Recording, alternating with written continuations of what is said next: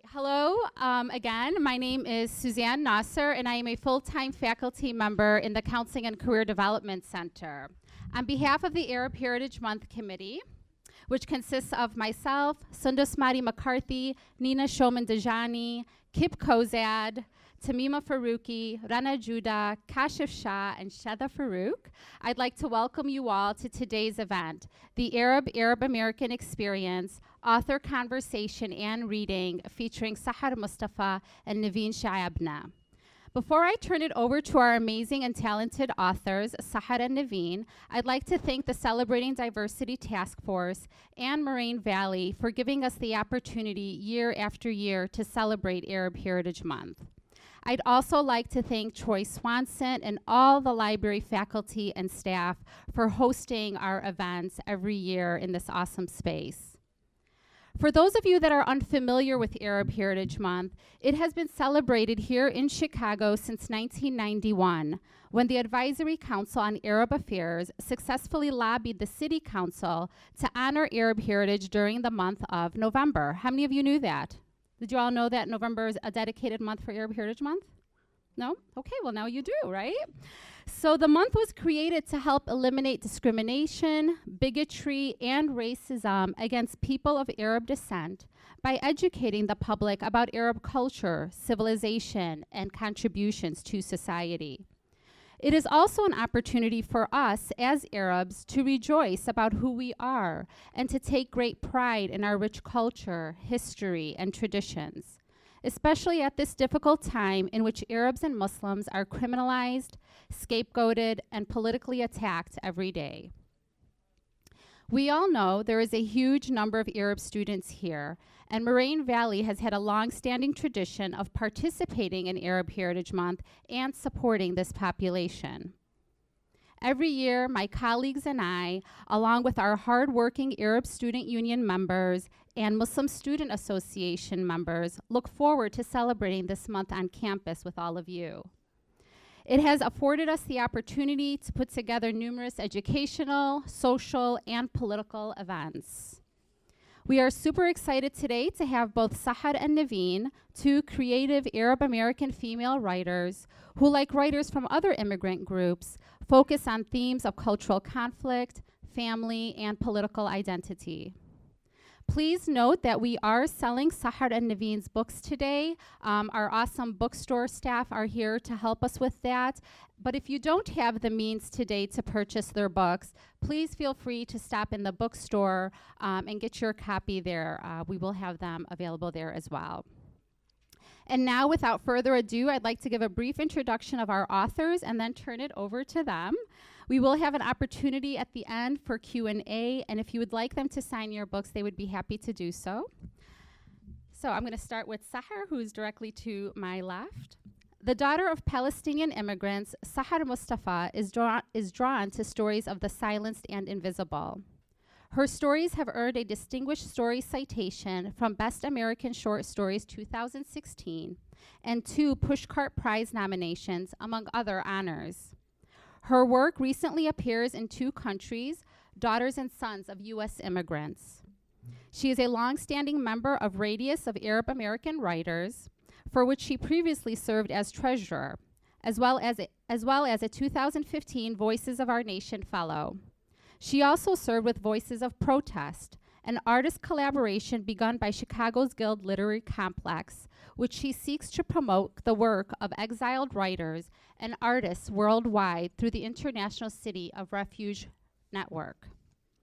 As an educator of over 20 years, she enjoys facilitating creative writing workshops for youth, most recently through the Arab American Action Network in Chicago. Earlier this month, she was a featured reader at the Arab American National Museum in Dearborn, Michigan, and is co-founder of Bird's Thumb, an online literary magazine devoted to new and emerging voices. Welcome, Sahar. And right next to her is Nevien Shaabneh, who is a novelist, public speaker, and educator. Ms. Shaabneh's roots stretch thousands of miles from Chicago to Palestine, where she was born. Ms. Shaabneh graduated from the University of Illinois at Chicago with a bachelor's in English education and from St. Xavier with a master's of arts. Ms. Shaabneh publicly speaks on matters relating to Muslims in America, the Arab American experience, the Muslim women's narrative, on matters relating to diversity and inclusion, the writing process, minority voices in writing, and is a key contributor in interfaith discussions and diversity training. She serves as a consultant for the Muslim Women's Alliance, as well as for the youth programs at the Orland Park Community Center. Ms. Shaabneh has worked with several religious institutions and served on dozens of committees in her community to assist in community building, diversity education, and establishing acceptance. She has spoken at several universities, including the University of Illinois at Chicago, DePaul University, St. Xavier, University of Vermont, and many others. She is pleased to add Moraine Valley to her list. Ms. Shaabneh's debut novel, Secrets Under the Olive Tree, has sold worldwide with a far-reaching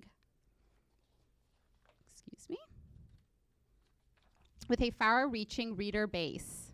She currently finished her second novel. She is a proud mother of 3 children and believes in the importance in investing in our youth.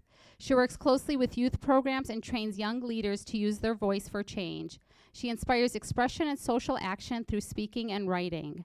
Ms. Shaabneh has taught high school English for 15 years and remains, I understand some of our students here know you, yes, and remains a staunch advocate in the power of literature and the arts. She believes, quote, real literature, great literature, moves people, and to never underestimate the power of a good story. Thank you, Nevien. So what I'd like to do now is we're going to start with Sahar, who's going to do a brief reading, and then we'll turn it over to Nevien, who will also do a brief reading. We will then open it up for questions and answers. So thank you all for being here. Thank you, Ms. Babina, for bringing your class, Mr. Kip Kozad, and to anybody else who also brought their students.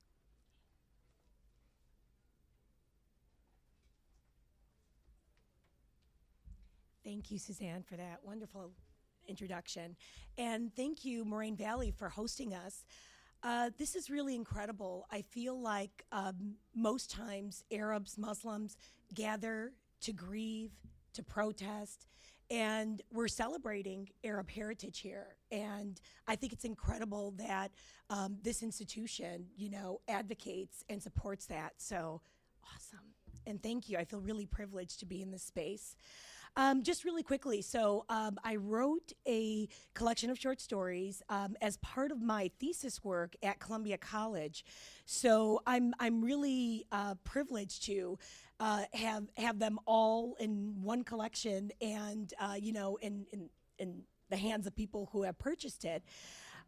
So this is a collection that spans 2 countries, here and Palestine. And I'm going to read a short story called Perfect Jeans. I'm wearing a plastic Wonder Woman mask and the matching vinyl costume that kids in the 70s wore over their clothes with those strings you tied in the back like a hospital gown. My younger brother Mehdi, the Incredible Hulk, is standing next to me, clutching the handle of his trick-or-treat pumpkin basket while I hold his free hand. There's a crack in his mask, like a jagged scar running down his forehead. And I smile now, holding the photograph and remembering that my mother had sat on it moments before he put it on. We are posed on the porch of a neighbor's bungalow just as she's opening the door, and she's cradling a bowl of candy in the crook of her arm. If you look closely at the photograph, you can see a glare from the old woman's cat eye glasses. My brother and I are bathed in the warm autumn sunlight on Chicago's South Side. Found it, I call from my mother's basement, placing the photograph on the floor beside me. I'm sitting on folded legs, and before me is an old Hoover vacuum box that reaches almost 4 feet in height. It is nearly full to the top with photographs. A combination of mildew and dust permeate the brown marble-colored carpet. I pull out a few Kodak instants stuck together from humidity and peel them apart. I purchased those pretty storage boxes from Michael's craft store to help my mother organize the photographs. She insists she doesn't have time. Most of our childhood has been similarly neglected.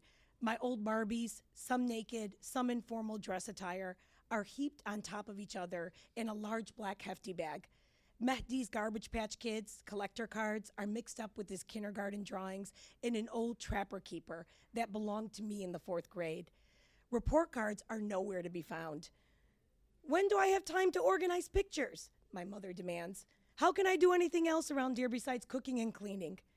My mother has spent years taking our picture, but no time arranging the snapshots and albums.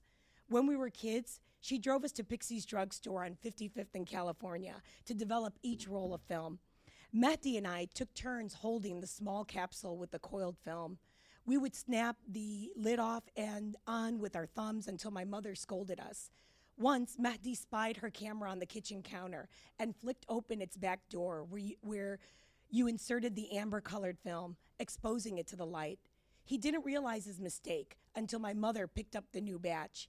2 pictures contained an eerily white blur like a ghost escaping into a wall. I called to my mother again from the basement. I found it, Ma. Found what? What are you looking for? She shouts down from the top of the stairs. Don't make a mess down there, Sabah. She says this part in her colloquial Arabic, and it's half-heartedly strict. Mehdi and I were mostly well-behaved kids. When necessary, my father had been the disciplinarian, a role most Arab mothers would never allow to be usurped. My mother never clamored or fretted over us. She has always been pleasantly detached. I shift on my knees as nausea sweeps over me. I press my hand against the side of a battered leather sofa and swallow a stream of bile that has swum up my throat. By now, I should have grown accustomed to this nausea, but the specialist insists that side effects of HCG vary from patient to patient. I wonder if the nausea will taste the same when I am finally pregnant, if the bitterness clinging to my teeth that my tongue can't mop away is just as sharp in the first trimester. My hands curl into tight fists, and I close my eyes, waiting for it to pass. When I open them, nothing's changed. I'm still on the floor, and photographs are scattered around me. The social committee at the insurance agency where I work is hosting a Who's That Halloween Baby contest, and the employee with the most correct guesses wins a Starbucks gift card and one of those obnoxiously enormous containers of candy corn that everyone's been coveting all week, but nobody actually likes to eat. I'm happy to find a picture that captures a regular American holiday. Shelley, the office manager, will be pleased. Good morning, Miss Morning. She'll greet me tomorrow as I hand her the photograph. My name Sabah means morning, and Shelley has been more than amused by this for the 5 years I've worked at the agency. I return my haphazardly arranged piles of photographs to the box. I pause to look at some I had only glanced at when I was searching for the Halloween one. A picture slips from a stack, and I pick it up. A blonde and chubby toddler holds the edge of a coffee table and extends her free hand to the camera. She is caught mid-laugh, and I can almost hear the gurgling delight in her open mouth. Her blue eyes twinkle. I turn the photograph over. The only inscription is the year, 1974, and a solitary, charming name, Layla. I've never seen this child, and yet her face is uncannily familiar. I feel a lump in my chest. I quickly scatter the piles of photographs I've been ready to drop into the Hoover box, and I begin a new search. I need to find one snapshot of me as a baby, 2 or 3 years old, to confirm what my heart already knows is true. My hands are frantic and trembling, and I'm clawing at the piles, pulling one, then pitching it to one side of the floor. At last, I find one, then 2, and soon 3 more appear. My nausea rises again, but I don't care. I gather the photographs and flip through them like I'm dealing cards, searching for the best close-up. Here it is. I'm blithely sitting on my father's lap, and my mother is standing behind us at a table laden with themed birthday plates and cups. There's a round cake with a thick numeral 1 candle, its wick lit and golden orange. I'm clapping my hands and looking at someone off camera, a relative, I guess, who wants me to mimic their applause. It's our first house in Chicago before we moved to the south suburbs when Mehdi started high school. I recognize a selection of paisley curtains that my mother hadn't changed in 17 years until my parents put the house up for sale. She bought a solid hunter green set to replace the paisley, her only effort to modernize our house. I take the photograph of the little blonde girl and I hold it up to the one of me. It is unmistakable. She's the white version of me. Both of our noses have a small bulb that betrays the adult one I've grown into, with a long bridge and narrow nostrils. Our eyes are deeply set, and we have prominent foreheads, not wide and flat, but rounded foreheads that later become the target of cruel jokes like, "That's not a forehead, it's a 5-head." I have olive skin and brown eyes. My hair is curly and dark brown. My mother has left it loose and unfettered in the photograph. These differences are enough to make us complete strangers to the undiscerning eyes. Yumma, I call as I jog up the stairs. My mother is seated at the kitchen table, shaping a mixture of lamb and beef into kofta rolls. She has her silver pan ready, aged with grease stains and happy dents, and arranges the meat, filling in spaces with potato wedges and chopped onions. When it is nearly baked, she adds sliced tomatoes, and their juices sizzle at the bottom of the hot pan. Habibti, turn out the stove before my rice burns, she instructs me. I can feel her gaze on my back, but when I turn around, she pretends to be looking over my shoulder at some invisible object floating there. I know she's worried about me, but I've told her repeatedly that these things sometimes take time, that Nader and I are seeing one of the best specialists in Illinois. She tries hard to be kind about my gradual weight gain from the hormones. Are you still walking every day? She casually asks. Yes, of course, I say curtly. Yumma, who is this? I hold the photograph in front of her face. My mother reaches for it and remembers her fingers are covered in the soft whitish fat of the meat. Oh, Bint Abuki, that's your father's daughter, she says matter-of-factly. This has always been my mother's way. No excitement, no need for getting worked up. There's no change in her tone, no elevation in the tempo of her statement. She may have said, oh, that's your father's old coat, or oh, that's your father's favorite tie. You've seen it, Misha. She continues arranging the ingredients in the pan, her eyes impervious to the raw onions. What are you talking about, Yamma? I say incredulously. Baba's daughter?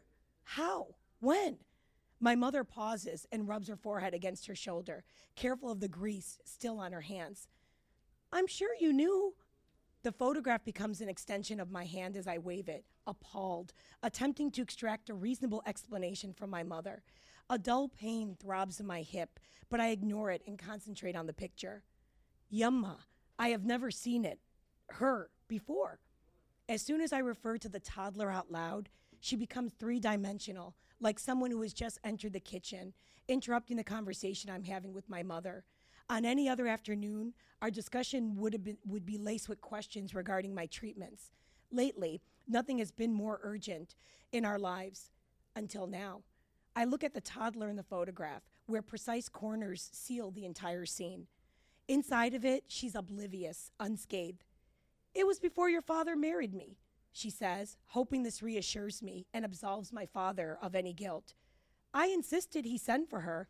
I told him I would raise her. Wallah, I did. What happened? I asked. My voice is like the echo of an unfamiliar sound, already fading. Your father refused. He claimed she wasn't his. But I knew better. Your uncle's wife, Wadad, told me all about that white woman. She smirks. Wadad couldn't wait to tell me the details, that spiteful cow. With her elbows, my mother pushes her chair back from the table and washes her hands. She covers the pan with shiny aluminum foil and sets it in the fridge. She'll cook it an hour before my father comes home so that it is steaming hot the way he likes it. I need to sit down. Why didn't he keep in touch with her? I ask, settling in a chair while my mother wipes the table down. Like I said, he convinced himself that she wasn't his. He told me the marriage had been for her citizenship. Your grandfather, Sido Ismail, compensated the woman. But I'm fairly certain Sido never knew about the baby. It would have broken his heart. She rinses the dishcloth and reaches for the coffee pot on the granite counter. I need some kahwa. Would you like a cup? I ignore her questions and any superfluous statements my mother uses to cloak this discovery. She has no part in my father's secret past, but I feel she is complicit.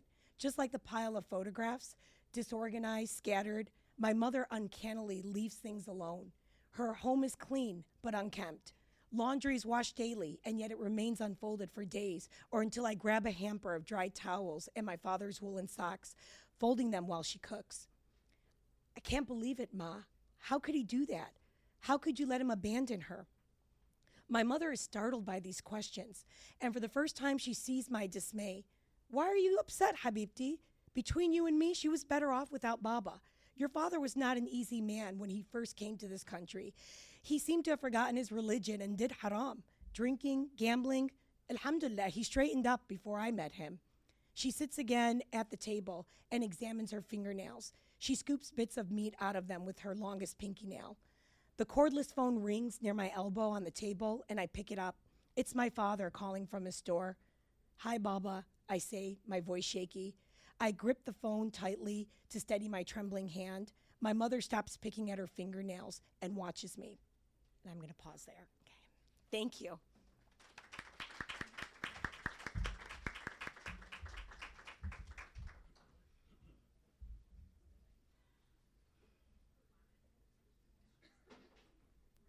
Thank you for that. That was wonderful. And thank you for having me here. I'm also honored to echo what Sahar said.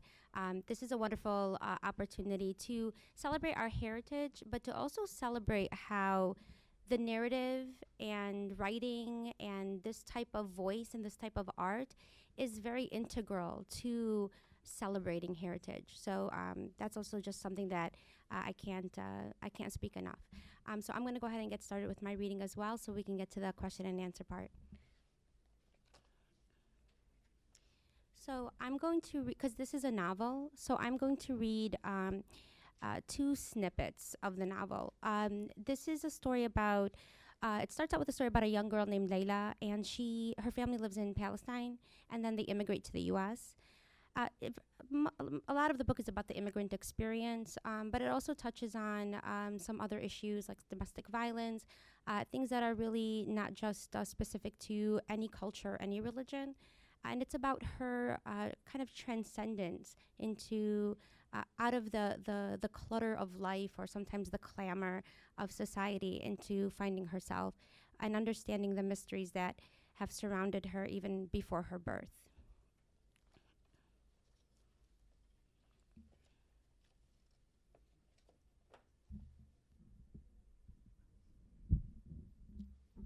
I'm a little shorter, so I'm gonna, and this is with heels, but that's okay.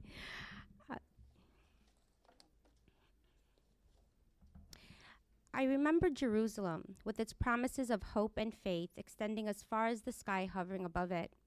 Its visitors come from all around the world, hoping to set foot where the prophets once walked and come close to a spirit of divinity. For me, living miles from where Jesus walked, Prophet Muhammad ascended the heavens, and Moses crossed over with the chosen people, was a part of life. As a child, I found its significance to lay in my daily routine. Sentimentalism did not set in until I outgrew my child-sized shoes. The days of my childhood strung together like a sweet melody. It was the harmony of routine, the beauty of the anticipated. Children do not fear the unknown. They do not foresee disaster. Sweet oblivion creates the tune. Experience is the discordance that interrupts our innocence, creating the cacophonous ballad of our darkest recollections. The past is not made of ghosts, for ghosts are dead, harmless reminders of what once was. The past is made of monsters that feed on our memories, lurking, waiting to return. My first recollection of Sara was around the time I was 3. She was my first friend. My older brother Iyad, Sara, and I were inseparable until he was forbidden to play with us anymore on account of his age. 11 was considered a man. Childhood's minified on account of war. Iyad was my protector, my savior, and as a young boy, he played father, taking care of the childhood taunts, stopping gossip mid-air with one look, and offering a reassuring smile in the face of uncertainty. When Sara and I became more independent in play, it was Iyad who took us through the forest, took us through the orchard, Iyad who taught us the boundaries of our village, and Iyad who educated us on bullet casings and checkpoints. Iyad, if we live in the unoccupied territories, why are the soldiers still there? Why are they all around us? Layla, unoccupied means they don't live with us, but they still watch us live. After breakfast, I would ascend the stairs of our basement apartment and wait Sara for another day of treasure hunting and hide-and-go-seek. Because Sara was 2 years older, Mom entrusted her with my care.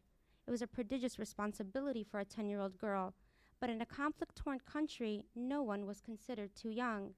This belief whispered throughout the villages. Children do not exist in the midst of war, and no one expects them to. On this particular day, Sara appeared in a new white dress her mother sewed for her. She was the youngest of 8, and her mother made clothes for the entire family. Her clothes consisted of plenty of hand-me-downs from her 3 older sisters, but her mother treated her to one or two specially made dresses to call her own. Khaltu Samiha was only 35, but Sara's oldest sister Dina was already 20 and had just delivered a child of her own. Khaltu Samiha promised Sara a new dress if a boy was born, and Sara proudly bragged that she prayed every night for a nephew. When Jamal was born, her mother made her a white knee-length dress with an apron-like front. The extra fabric was a needed layer to cover her changing body. We both snickered at the idea of her becoming a woman when all we really wanted to do was play. So now the next snippet is Layla coming to the U.S. She leaves Sara behind, and so now it's her recollecting on how her life in Palestine is very different than her life in the U.S. and some of the issues her and her family have to, kind of deal with just being immigrants in a new country. We were also struggling to find a balance. Mama found ways to navigate through American life in her usual amicable way, not complaining about anything. She met our complaints with a reassuring nod or smile. "It'll get better. Soon this will be home. You'll make new friends." But I yearned to be back in our village, to return to my childhood with Sara. I held on to her memory, though the light had gone out in her eyes. The energy that dictated our days, the imagination that created the world around us, the spirit that convinced us we were invincible, crumbled in one afternoon. The light was as fragile as a match struck at the mercy of the wind. At any moment, a cold gust could extinguish it, just like it had done to Abby. My orchard was replaced with dirty gray sidewalks, lush fruit trees with light posts, and the endless Jerusalem sky with billboards for Marlboro and mac and cheese. We would not connect or communicate with the land, and people were not any easier. Mouths moved with speed, and the letters of their alphabet were chewed up and spit out with ferocity, unintelligible to us. Our tongues, on the other hand, felt heavy, our words slow and painful to articulate. Speaking English was an Olympic feat. My mouth hurt from trying not to roll my R's or to make my P not sound like a B. Even our laughter changed until it could be heard no longer. My brothers were struggling with their own dual identities. It wasn't long before they stepped into trouble. Iyad for his pride and resiliency in his traditions and religion, and Adam for his stubbornness and determination to assimilate quickly into a new culture. Adam was always getting into fights over his accent, and Iyad because of his modesty and mature etiquette. The school responded to both situations similarly by categorizing my brothers as troublemaking Arabs. "Why is it that the Arabs in the school cause trouble?" the principal asked Mom as he stroked his receding hair. This was a nervous habit my mother became accustomed to during their numerous meetings. "It's not just your sons. Is it part of your culture to disrespect authority?" Mama, embarrassed by their behavior and even more reserved because of her heavy accent, apologized for all the Arabs in the community. She did not understand her sons anymore. She was losing a point of reference with them. Their tastes in food, clothes, music, their expressions, and their mannerisms when they talked all changed. Adam started calling her Mom instead of Mama, and Iyad, despite his traditional ways, preferred cereal for breakfast. After these conferences, my brothers knew the consequence, a punishment from Baba. It was a lose-lose situation. Once again, not accepted at school for being too Arab, not accepted at home for trying to be American. Baba eventually stopped punishing them for their offenses at school. There were far too many. The punishment did not help, and one night, Mama finally broke through to him. Iyad, Adam, and I watched through a crack in our bedroom door. We were certain Baba would have a fit once he found out Iyad and Adam were in trouble at school again. "Damn it, Miriam, another meeting!"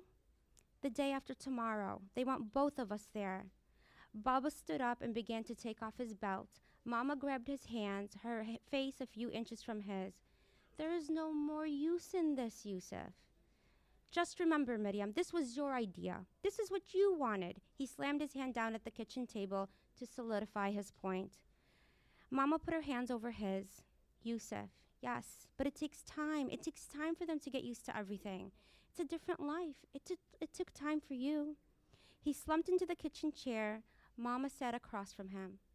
Life is better there, better in so many ways. We left our land, and for what? For what? I know. We don't have to keep repeating that, Yusuf. We don't have checkpoints here. Don't you remember how scared Iyad was when he first saw a soldier with an M16 in his hands? Here, we get a call. We have a meeting. Fine. But we don't risk a bullet hole through one of our sons. Come on, Yusuf. The schools are still open no matter how bigoted some of his teachers are. Here, we have a chance. Yeah, I remember. His voice became conciliatory, relaxed. He rested his head into the palm of her hand. Mama stroked his hair with her other hand, coaxing him into calming down, helping to ease his tension like one does for a child after a tantrum. Iyad's first word was Jaish, huh?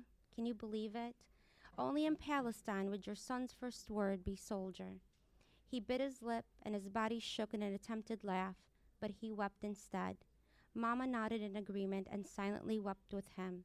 They wept for things we could not understand. I'm going to stop there. Thank you.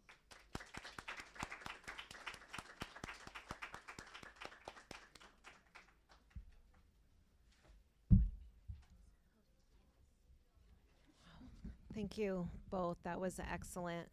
Good afternoon, everyone. My name is Nevien Shaabneh. I'm one of the members of the Arab Heritage Month Committee and the Assistant Dean in Learning Enrichment and College Readiness. And I'm going to facilitate the Q&A portion. I'm glad you stopped where you did because I was about to start crying. I'm like very moved and touched, and during both of your readings I was enthralled, and so I'm excited to continue the stories in the book, which, as a reminder, as Suzanne said, are both for sale in the back. So we have some prepared questions that our committee came up with, but I want to open it up to the audience first. If you have any questions for either one of the authors or both of them, please go ahead and raise your hand, and we'll go ahead and call on you. And anything you would like to say, comment, or question. Yes? What motivated you really to write the story? Was it like personal experience? Ooh, I feel special. For both of you, what was like the motivation of your stories and your short stories? Like, was it personal experience or just like issues in the world, or I don't know, I'm just curious because they're really good. You know, for whatever reason, I'm a teacher, but I have a hard time following directions. So when I was doing my MFA work, I thought the assignment was to fictionalize an actual account. So parts of that story are true. And I think I always jokingly say that my sisters are always nervous when they come to these readings. They're actually in the front here, my cousin Suzanne and my cousin Henna, because I think they tend to recognize, if not actual people, the experiences. So I write about what I know, you know, and of course in the fictionalization process, a new kind of truth emerges, which I think makes it a lot more universal too, which I really appreciate. I also lived in the Middle East, so those stories are based on experiences there too.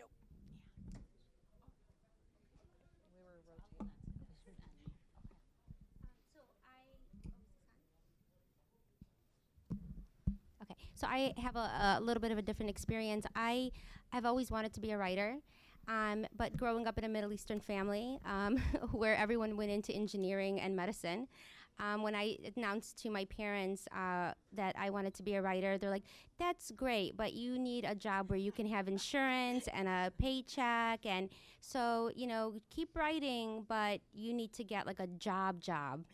And if you know anything about writing, and you know, the writing is a full-time job. But I understood. They didn't want me to be the starving writer. So I went into English, and I became a teacher, which I absolutely love. And I love literature, and I love language. And then I started writing Secrets Under the Olive Tree like a year or two after I finished college. But then like life happens, right? I had one child, then I had two children, and then I had three children. Then I went back for my master's. And I reached a crossroad where just because of the nature of my brain, I was like looking at law school, a PhD, and it was like all these things on my bucket list that I really want to do. And then I saw my manuscript, and I was like, okay, if this is the dream that I've always wanted to do, I want to do this. Now, based on the content of the book is purely fiction. Similarities, and I think a lot of contemporary writers do this with their first novel, such as like Khaled Hosseini and Amy Tan and Jhumpa Lahiri. And if you look at contemporary writers, your first book, the setting is comfortable to write what you know. So I'm Palestinian. I live in Chicago. The book is based in Chicago. So in that sense, I do draw from that. But I really just wanted to write a story about human struggle and resilience. And I knew I wanted my characters to be Arab. I knew I wanted my characters to be Palestinian. But like for my second novel, my characters aren't Palestinian. They're Arab. And my second book is based in New York. It's multi-generational. It's based in, parts of it are in Egypt. And so in that sense, I still like the creativity and the imagination of being able just to write a story that people will want to read. And I really go back to Vladimir Nabokov's idea about what good literature is, and that's literature that inspires, literature that entertains, and literature that educates. So I try to, that's kind of like the lens that I like to write in. Very good question. Thank you. Can you hear me in the back? How about now? We're rotating mics here. Musical microphones, or musical instead of musical chairs. Okay, any more questions from the audience or comments? Don't be shy. Do we have any aspiring writers in the audience that have questions? If we did have some aspiring writers in the audience or that may watch this footage, what is some advice that you would give? Or is there anything that you learned along the way that you wish somebody had told you or had given you a heads up? Because publishing a book is a lot of work. Writing is one thing, but also going through the process. So what is some advice that you would like to give to aspiring writers? I think my biggest piece of advice would be to stick with it and not abandon it. I think I feel like we are kindred spirits, Nevien, because it was that same experience of just because I earned straight A's, my parents thought I would be a doctor, a lawyer, and when I told them I was going to be a teacher, because I still had not articulated that I wanted to be a writer, my dad's like, but you'll be a principal, right? So I think if you're passionate about anything that you do that is art, you really need to stick with it, stand by it. But I've also learned you need to support other writers. So in this day and age where social media really has just elevated incredible writers of color, I'm so inspired by their works. In fact, I'm mostly a fiction writer, but I've been reading mostly poetry by women and by particularly Arab female writers. And I think we need to support each other because, the industry is not always inclusive. We're getting better. So I think that's probably my biggest thing is if you're going to write, you need to read as much as you can because there's so many things, beautiful, things to steal, to adopt from other really great artists. I think that's excellent advice. And to just add to that, I would say understanding that writing is a process. It's not a quick thing. You don't just go home and write a book or go home and write a collection of short stories. Understanding that it's a journey that you're going on. And the editing process to, prepare yourself for the idea that, write the first draft. Don't try to, I think oftentimes people write something and they look back and they're like, this is no good, and then they just toss it. The idea of finish the project, then go back and then start the editing process. Before you even write, like Sahar said, you need to read. Read as much as possible from the genre that you want to write. But just then make sure that you develop your own voice. And to understand that no one can write like you because there's only one you. So embrace that. And if it's different, so be it, right? And it's very, subjective. So you'll find the audience for what you want to write if you own it and if it's your real, authentic, natural voice that's coming through. That's great. Thank you. Anne Lamont talked about shitty first drafts, by the way. So there are plenty of those. Kip? I'll go ahead and repeat your question if the mic doesn't work, so go ahead. Well, thank you both for kicking off Arab Heritage Month with us this month. So I have a question I want to ask kind of individually. Could you share a little bit about the continuation of your story, and did you ever meet your half-sister? I was just kind of curious, and let me go ahead and ask the second question. You kind of bounce off. And then for you, if you wouldn't mind, maybe you could tell us a little bit about the state of the Palestinian community in Chicago. A lot of us obviously are not Palestinian and kind of curious about where you see it. First generation, second generation, third generation Palestinians. Mm-hmm. Thank you.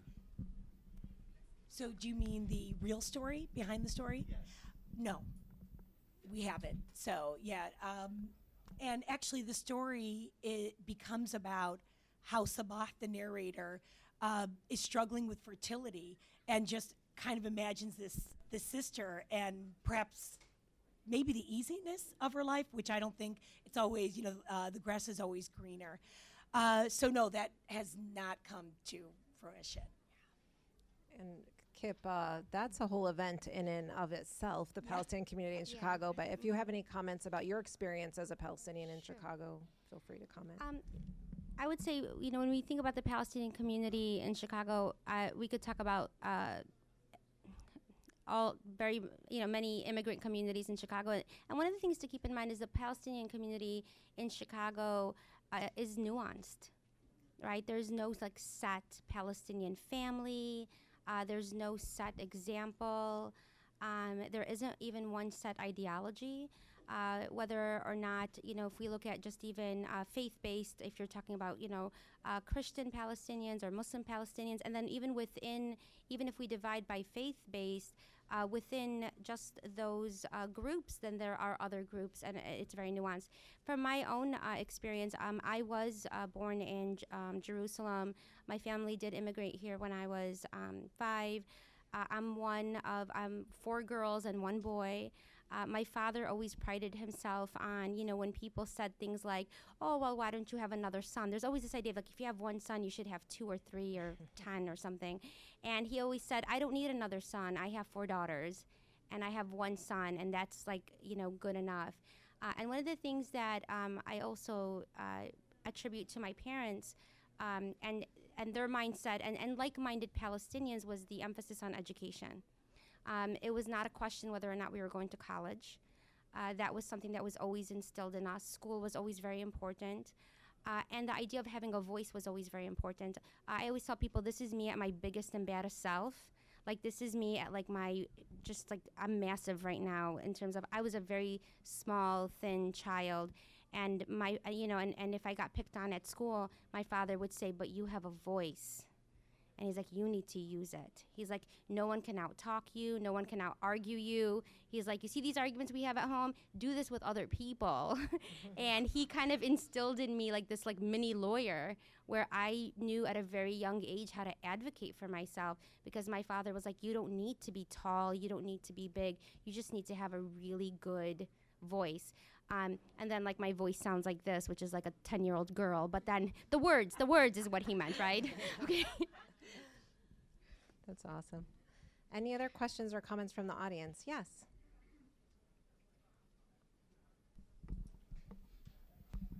Are both of those books the first books that you tried to publish, or decided to publish, or were there books beforehand that maybe didn't come through to fruition? Good question. That is a good question. So this was the work of my MFA at Columbia College, and for a few years after I tried to shop them around, agents are not particularly excited about short story collections, so I knew that would be difficult, so I just sort of rode the contest circuit and came close. I was a semi-finalist, finalist. And then I discovered Willow Books, which is a publishing company out of Detroit devoted to writers of color, and I won. So it was this, incredible journey with them, and I felt like, good, this is exactly the home, that these stories need. So I guess I'm also kind of fortunate because students that I know, peers, they usually will shelve their MFA work, and mine actually got out there in the world, so that's pretty cool. But I am working on a second novel, so I have one novel that's actually being considered by agents as we speak, so let's hope ادعوا That's like good vibes. So yeah, I think I'm pretty fortunate. I would say I'm equally as fortunate. This was my first manuscript, and I really started with like, kind of like that starry-eyed thing, like when someone says like I want to be an actor, or I want to be I want to play for the NBA, and I just like this thing like, oh, I want to write a book, and like this is what I've always wanted to do. I also attribute it to this idea when people are having their first child and they're just like so excited and they have no idea what's going to happen after this child's born. So that was it. Like I wrote this book, I worked hard on it, and then I just started to query and send it out, and was really fortunate that I had and I was sending it out to publishers and agents, and just kind of like send it out and see what happens. I sent it out like I was fishing. Like I was just like, oh, let's see in this big ocean, who's gonna grab this. And I had a wonderful publisher out of Orange County, California, Nortia Press, and he really is an advocate for kind of like raising awareness about global issues. And he doesn't publish much fiction, but he really like believed in this and said, I really want to publish this, and he did. And I just thought that was like the normal thing that happens to people. Like I didn't even know that was like so amazing at the time, where like people are like, oh, I'm on my 5th manuscript and I'm trying to get this one published. And so I also feel very fortunate. I also, same thing, ادعوا I have a second a second novel right now that's being considered by a few agents, and so it's a long, hard process. And there's also you reach a point where you don't know, you might get an agent and the agent has a different vision than you, and that's happened to me before.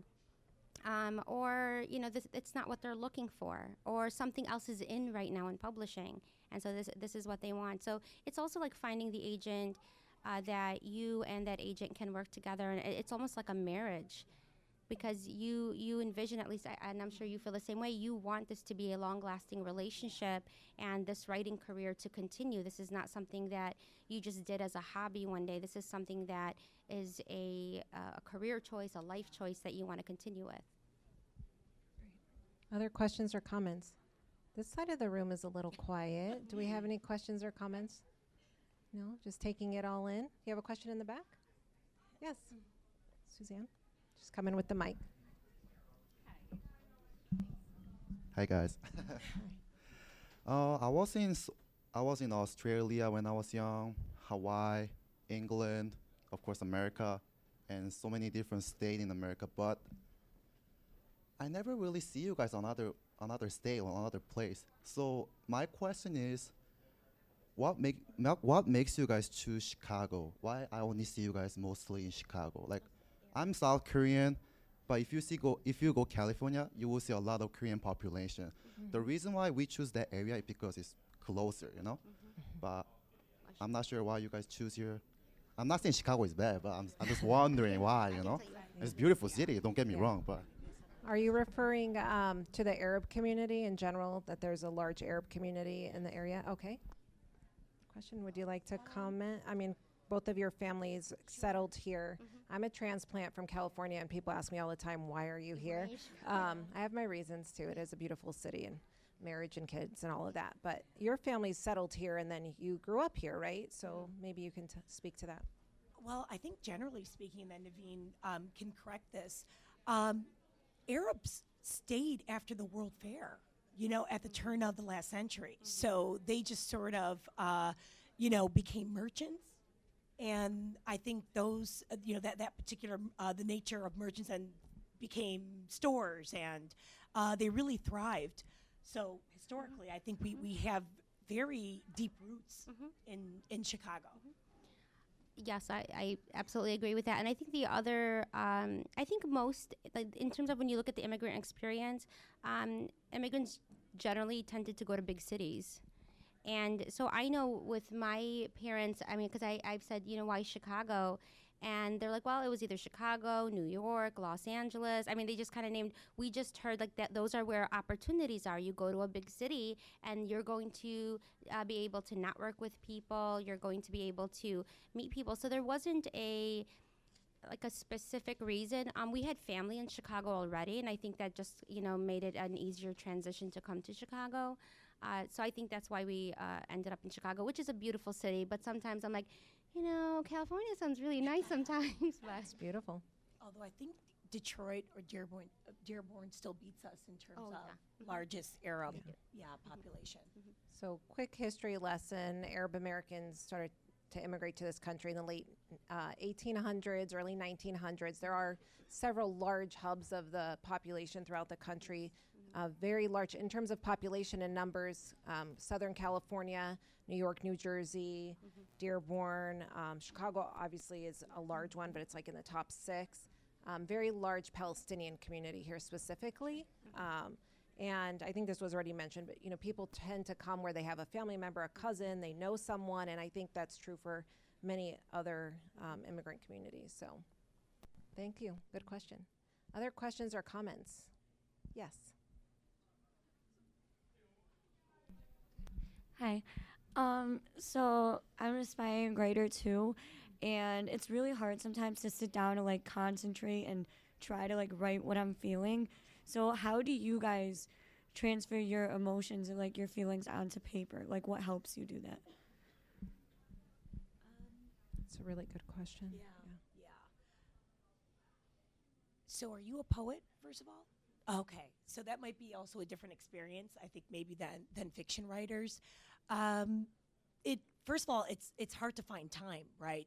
And especially if you're a full-time student or if you have a full-time job. I don't have any particular habit, but I would recommend you just trying to get at least one thing down, on the page. I think I don't battle too much emotionally because, again, I'm making up stuff, right? So I don't need to worry about, in fact, I try to separate, maybe the emotional so that I have a clearer picture, of my characters. So, yeah, I think I know some people who might thrive on being in a particular emotional state and that sort of pouring into their papers. That hasn't really been my experience. I think I'm probably more level-headed when I come to the page. I read your poems. Oh, great.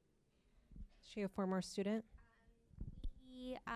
I spoke at her school a couple years back, and yes, Nice. and we've connected before. So I would say, kind of to echo what Sahar said, I think I carried around like a little notebook, and anytime like I was like captivated by a phrase, a word, I know it sounds really cheesy, but it really is a way to. So when you're feeling kind of those emotional things, or something really strikes you, or you have all of a sudden you have this beautiful image in your head, or a haunting image in your head, I would write those in a notebook. But I would agree, writing, I don't know how other people work, but I need to be level-headed. I need things to be calm. I can't like start writing in the midst of like chaos. Like, like if my, dishwasher's overflowing, or, if the kids are screaming or running around, it's not like I'm going to sit down and write. Like I have to take care of everything. And you have to have a sacred like time and place that you write, and honor that time and place. Writing, I know this might take all like the romantic like ideas we have in our head about writing, but writing becomes like a job in the sense that you need that time, that place, and that structure. But it's like a beautiful job, right? Like you're doing something that you love and that you enjoy. But you do need to, give that to yourself. And I would say really importantly, take care of yourself. You have to be well, and you have to be rested, and you have to kind of have that mindset going into it so you could really, articulate those ideas and those emotions on the page. Great questions. Suzanne? So I just want to add to that and put a plug in for the Counseling and Career Development Center where I work, because one of the things that we do is we help students with managing your time, how to minimize distractions, how to beat the procrastination habit, those things you were saying, like how do you set that time aside, how do you sit down and focus and concentrate. These are all things that we can help you work through, help any student work through. And the other thing is look into our creative writing classes here on campus as well. And if you need help looking at those courses to help support your interest and your creative process, then come see us for that too. Questions or comments? Okay. Well, I have one. It's actually up here on the board, but I'll just go ahead and repeat it. So what have you learned about yourself through your writing? It's obviously been a very important part of your life. You know, when you started writing till now, do you see some type of progression? What have you learned through this process? I think for me, I feel a double burden maybe. The burden of, first of all, being a good writer, right, in craft, but being a so-called hyphenated writer, also worrying about what my community is going to think of my work, and, you know, being careful not to pander, you know, to particular audiences. So that's been a balancing act, because I want to be a really good writer, but I also I feel a responsibility, you know, I suppose. But what I've learned is, if I'm not true to myself, so if I don't go with these creative impulses that have created basically these stories, then the writing won't be good no matter what. And I'm just not going to be consumed by responsibility and worry. So I really have, I think, yeah, sort of stuck to my guns and sort of, you know, let that sort of angst go, just so I can produce what I hope is going to be something that speaks, if not to everybody, to one person, you know, and maybe it's relevant or not, but I think it was also Nabokov who said, you don't have to relate to every single thing too, right? I mean, you can obviously connect with the piece because it could be a window into a world and maybe not necessarily a mirror. I think that part of it. Yeah, I think mine keeps turning on. I think to echo a little bit of what Sahar said as well, yes, there is that idea that you realize as a minority writer, right, as a woman, as an Arab American woman too, that sometimes there is this kind of expectation of what your writing is going to be, and you could either kind of cater to what people are expecting from you, or to be authentic to your own stories and to your own voice. I think what I learned the most about myself through writing is that I'm much tougher than I thought, you know, because yeah, that feeling of sticking to your guns and doing what you believe, and not writing because you're trying to, you know, like you said, cater to anybody, but writing because these stories, they don't have to be applicable to everyone's life, but yet they're still applicable to life. And that in these stories, you don't have to be Arab, you don't have to be American, you don't have to be from Chicago, you don't have to be a female, but that, you know, universal, there are these issues that are universal. And, you know, one of the things that I really has always touched me is knowing that my reader base has been young people that could be, you know, 15, 16 years old. But then I had a, 65-year-old, Bulgarian man who read my book and was like, I really like this. And I was like, oh my gosh, thank you so much. So that idea that, you don't have to have this specific narrow audience, that you're creating this work and you kind of just like let it go out into the world and see where it goes. To kind of go back to my metaphor of a child, you have this child and then you send it out into the world and then you just hope it does good things and reaches as many people as it can. So that's awesome. Thank you. Other comments or questions? Okay.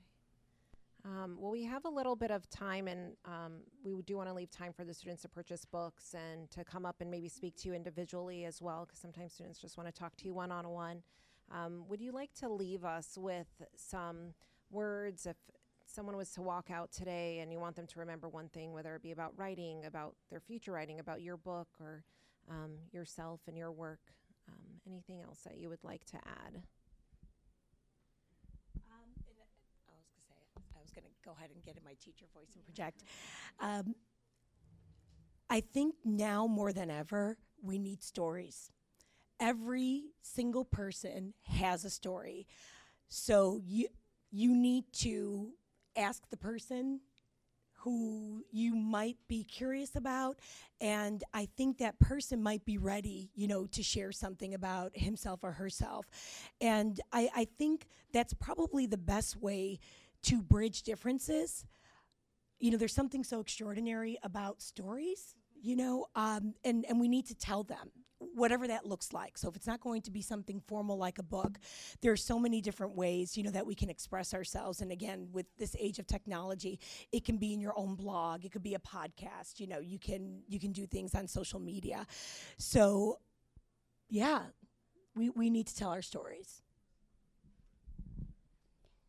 Definitely, tell your stories, and find your niche, I would say. Whether it's poetry, whether it's short story writing, whether it's novels, but I would say anything in the arts.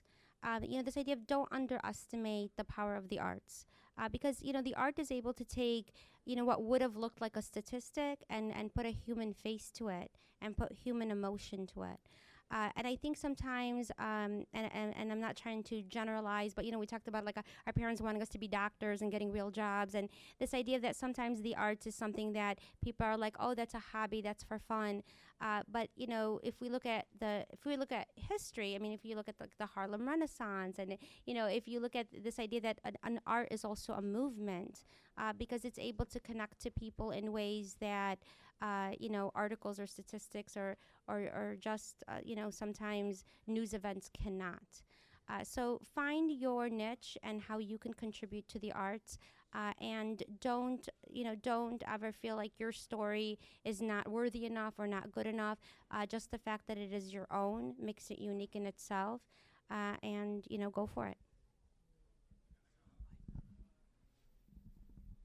Thank you so much. I do have to say, personally, I was inspired by you. I really got to get that dissertation published, not let it collect dust. And I really appreciate all of the words of encouragement you've given our students, because maybe one of you can be up here, next year, the year before, or in a few years from now, doing the same thing. And I'm sure Troy would be happy to help you plan that event along with us. I do want to once again reiterate what Suzanne has said in the beginning. Thank you to our Arab Heritage Month committee members, and thank you to the library. The library has been very welcoming to us every year for Arab Heritage Month, but also throughout the year as the Arab Student Union, Muslim Student Association, and many other college committees and student groups host events here on campus. So we do really appreciate the space and that we have that support here. I also want to thank once again Dr. Mustafah Shaabneh, always a great supporter, brings her Arabic classes, which are very popular here on campus, to the library when we have these awesome events. And also Mr. Kip Kozad, my colleague from my department, who also teaches history of the Middle East and has lived in the Middle East, and comes to us with his questions about the Palestinian community with a lot of love. And we'll continue those conversations, Kip. And to any other instructors that offered extra credit or encouraged their students to come, we really appreciate that. This event kicked off Arab Heritage Month, and we have lots of fun and great events coming up. On each one of your chairs, you should have found a flyer, and if you didn't get one, we do have some extras. So please continue to support our events. Tomorrow, here, same place, same time, 11 a.m., we have our No Ban, No Wall Standing with Immigrant Communities panel event. We will also have students on that panel, as well as representatives from community organizations. On Thursday, the Arab Student Union is hosting a Teach Me How to Debka workshop in the U building. It's going to be lots of fun, something to try out. You're going to learn a little bit about Palestinian Debka, Iraqi Debka. So join in the fun. You don't have to know how to do the dances to learn how to do the dance. And it's just going to be a fun activity for an hour in the U building, 2 p.m., U111. We also have a bake sale that's going on. That's going to come up on the 16th. So look out for the Arab Student Union, 11:30 to 1:30 in the Student Street and U Building area. And then to close out Arab Heritage Month, we have an awesome event. MSA and ASU are co-sponsoring a falafel sandwich sale. And then we will have in the U Building the very talented oud player Ronnie Malley coming as part of our Mosaics programming, who will be playing music as well. And there's also the Helping Hands Drive that is going on. So you may see boxes throughout the buildings, and MSA is taking the lead on this, along with many other student organizations, including ASU. There are other clubs involved as well, Political Action Committee as well. So please support, drop some items in the boxes to help local Syrian refugees. Lots of awesome stuff going on. And then, of course, once again, shukran to our authors. Let's give them an awesome big round of applause.